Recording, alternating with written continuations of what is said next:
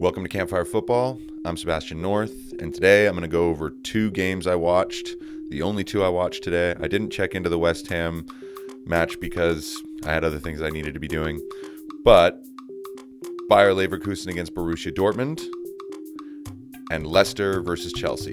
These two matches were pretty good to watch, actually a little bit difficult. The second one was harder for me because I'm a Chelsea fan, but I will say, game of the day for sure of the two in terms of contest was Bayer Leverkusen against Borussia Dortmund. These two teams, both in the top four. Borussia Dortmund needed a win today to have really any prayer of even dreaming that they could maybe be in a title race.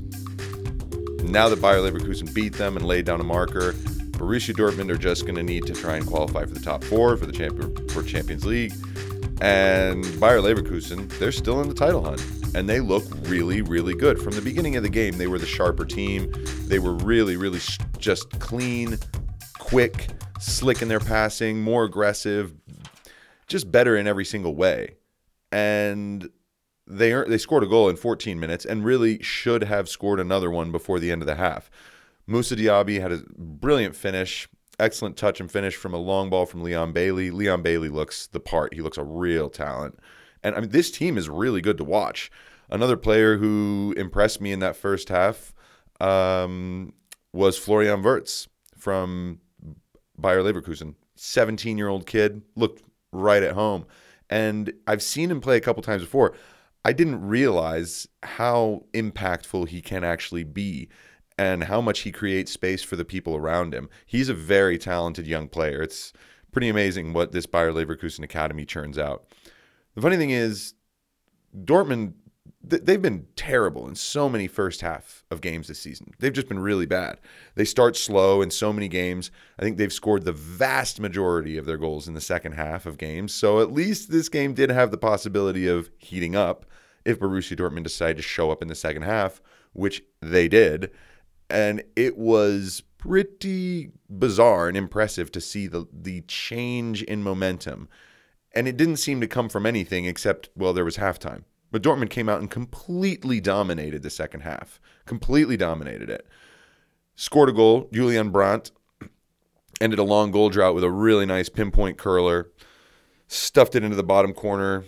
And a totally deserved goal. It was game on. It was, okay, this is going to be a great finish. We got 20 minutes left. These two teams are deadlocked and both want to win. You can tell. But Bayer Leverkusen were just struggling to get any control. And then right up until the 80th minute, it looked like they were going to get scored on, but they went ahead and got the goal. Florian Wirtz, the 17-year-old, scoring to make it 2-1 of a really nice slick counterattack from a mistake in midfield by Dortmund. And then Dortmund, after that, you kind of expected, well, they're just going to come right back and surge for the final 15 minutes of this game, really try and put something in because, of course, there was going to be some stoppage time. But they just looked desperate and out of ideas and rushed, and then everything sort of petered out really for Dortmund. So 2-1 victory in the end for Bayer Leverkusen. Excellent win for them, still in the title hunt, and Borussia Dortmund. It's starting to look like they're really going to have to do some kind of a rebuild in terms of some members of the squad this summer and maybe even a really, really, more experienced coach. So we'll see. Leicester-Chelsea. Well, Leicester were good. Chelsea were not, but Leicester were not excellent. They were very efficient, and it made the game really comfortable for them. Chelsea were okay, created some opportunities. There were some chances that looked pretty good, and you're thinking, well, I mean, the margins are tight between that being a goal and not. But the reality is it didn't feel as if they were going to create more. These just were flashes. It would be like one really quick, nice team move from the back would end up in a cross and they almost score. But this wasn't happening with any regularity. Chelsea just looked like they were just a little disjointed in moments where they needed to just be calm and more solid and manage the game. And the thing that I worry most for Frank Lampard here, because I think he's a good coach, and I think one of the things that he has done is identify a lot. They identified how the team conceded a lot of goals last season, and they've done a really good job of rooting that problem out. But now goals are coming from sort of random different areas, random different ways, And I think most of it has to do with not having necessarily the correct approach for a certain period of the match. If you're going into a game against Leicester City, a pacey squad like this that can blitz counterattack you with so many quick players, and also 3 central players that are very talented on the ball, you're asking for trouble setting up in a 4-3-3 and going at them with the whole team stretched out. You lose the ball once, now you have to defend, and once you're defending, you have to weather a storm. Well, I just don't feel that Chelsea are going into games, especially against teams that are above them in the table or playing well or on a good run. They tend not to manage certain sections of the game. So that first 10 minutes, instead of just going at teams and trying to find a way to score an early goal and setting a certain tone, if you don't score in that first 10 minutes and all of a sudden they start to attack, the whole momentum changes. It's a 90-minute match, and momentum shifts are huge, and they make a big difference. And so what a lot of teams do, especially the teams down at the bottom, one thing that defensive teams will do is they will take a lot of early pressure in order to just get a foothold in the game and to try and just frustrate their opponents a little bit. Chelsea are not a difficult team to frustrate. There's a lot of young guys out there who are trying and trying and trying.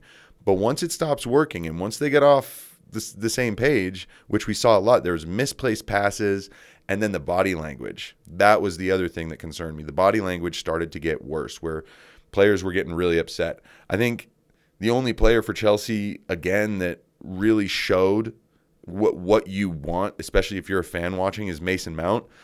The energy, a lot of the time the quality from him was really, really good. But once Chelsea were 1-0 down early, it felt like such an uphill battle. It felt like unless they were able to nick a goal back quickly and equalize the game and reset it on even footing, Leicester were always going to be comfortable and win this game. And that's the way it sort of panned out, which to me was really frustrating because, again, I don't feel Leicester were as swashbucklingly good as they were against Man City or as they have been against other teams. I've also seen them be more rigid and solid defensively this season than they were today against Chelsea. But they were efficient, Leicester. They did the simple things. They exploited spaces very easily. They did basic things that also made Chelsea uncomfortable. From time to time, go long. Now, this is something I saw from Leicester, and it drove me crazy how rare I saw it from Chelsea. You've got 3 players up front. All 3 are quick. Hudson-Odoi, Pulisic, and Abraham. They're all really quick. You have to send a ball over the top every now and again. And there were multiple runs that they would try to make where you'd see them run, and then they would be annoyed and upset because the pass wasn't even attempted. And I saw Rudiger way too many times just push the ball wide. Kovacic, way too many times just play the ball wide or backwards. When if you look up, you've got these players who are desperate to score goals, desperate to create attacks. They're making runs. Send it. As long as you don't massively overhit or underhit the ball, you're creating something. In addition to just making the defenders turn and run at their own goal, you create opportunities for winning a second ball if they're the ones that get it. You can gain an enormous amount of territory up the field. It's like in rugby or American football. You kick it over them so that you can advance and defend from a higher point than right in front of your own goal. And sometimes I've seen teams who, I think Man City seen a goal that they scored, I forget when it was, where really all it was they just lumped the ball forward. The other team wins possession, and then they just pressed them, won it, and scored. And it's like, that's a pretty simple formula, especially if you're under pressure, you're down a goal. Very few attacks have actually gotten through the other team's midfield because, once again, they're all so compact. The defense keeps pushing up because you're never sending it over them. You're not keeping them honest. And then players like Mateo Kovacic keeps getting the ball in the midfield, and Kai Havertz, and they keep passing it backwards or sideways. Well, if you're a defender, that is a win. So that was really frustrating. And on top of that, 2 players who I think just need to be braver for Chelsea. Huge talents, but they need to just be braver. Callum Hudson-Odoi, for one, and Reece James. And it's for a similar reason. I don't feel as if they drive and dribble and attack with pace anywhere near enough. If they absolutely have the capabilities, the talent, it's just about doing it. Callum Hudson-Odoi is the type of player that once he can square up a defender and get into the penalty area one-on-one, you can't touch him. You can't tackle him. He's going to go around you, and you might foul him. Also, he's got a pretty good shot, can deliver with both feet, can cross well. Get into the box, man. So many of the times he gets it, takes a few touches, advances towards the defender, and then pulls it back. It's like, that's not what your skill set is good at 1v1s. Please do it way more often. And then for Reece James, I think Ben Chilwell does this a little bit better than Reece James. But one of the things that Reece James does that really keeps him from, really honestly, it breaks down team moves, but it also keeps him from being as involved in the attack. He will get the ball. The first thing he needs to be doing is touching it forward and running for the first 5 steps fast. Break that attacking line of your opponents, get into their midfield, and force them to come out and pressure you. If you go slow, the forward comes over, applies pressure, and then the amount of times Reece James turns and plays the ball backwards, it's worrying because you're looking at a player that should be doing so much more. You've seen do so much more. And look, I know that confidence is low at Chelsea right now, but the only thing that's going to bring it back is some bravery. And players like this, they need to do it. I think Christian Pulisic tonight had a few really nice mazy runs. But when you have players of that level of talent in a team, that's the stuff you need them to be doing. That's what's going to make you different and better than your opponents. If you just try to play a basic, simple pass and move style, your opponents can match you there. And if they match you, they can beat you. And so I think Chelsea they're in a tough point right now, but why on earth they don't send more balls long and why they're not breaking lines on the dribble more often is, it's beyond me. And I think it's one of the main reasons why they start to get stale and they start to look like they're found out. And that combination of things is the worst possible thing for a manager on a bad run. If you're a manager on a bad run, you at least want to be seeing some goals, maybe a little bit of haphazardness here or there, or maybe just some players struggling. But today was the most worrying of all of the performances I've seen in this bleak run that Chelsea are on. And body language was a problem. And that's not the kind of thing that is really a positive if you're a coach looking at your team. Those are the things you do not want visible. So, look, I don't know. I don't really know if Lampard is what he's telling the players. I can tell you right now, if I was Callum Hudson-Odoi's coach, I would be grilling him to dribble into the penalty area more often and to get around to complete 3-4 dribbles a game. Like, you have to beat 3 to 5 players on the dribble, have to do it 3 to 5 times per game. No question. It has to be in attacking areas. It can't just be, beating someone in the midfield and then squaring a ball, right? You have to beat someone, force someone else to engage, and potentially, that's how you create an opening. That's how you can potentially create space for someone else or yourself. And it's worrying to see these kinds of things.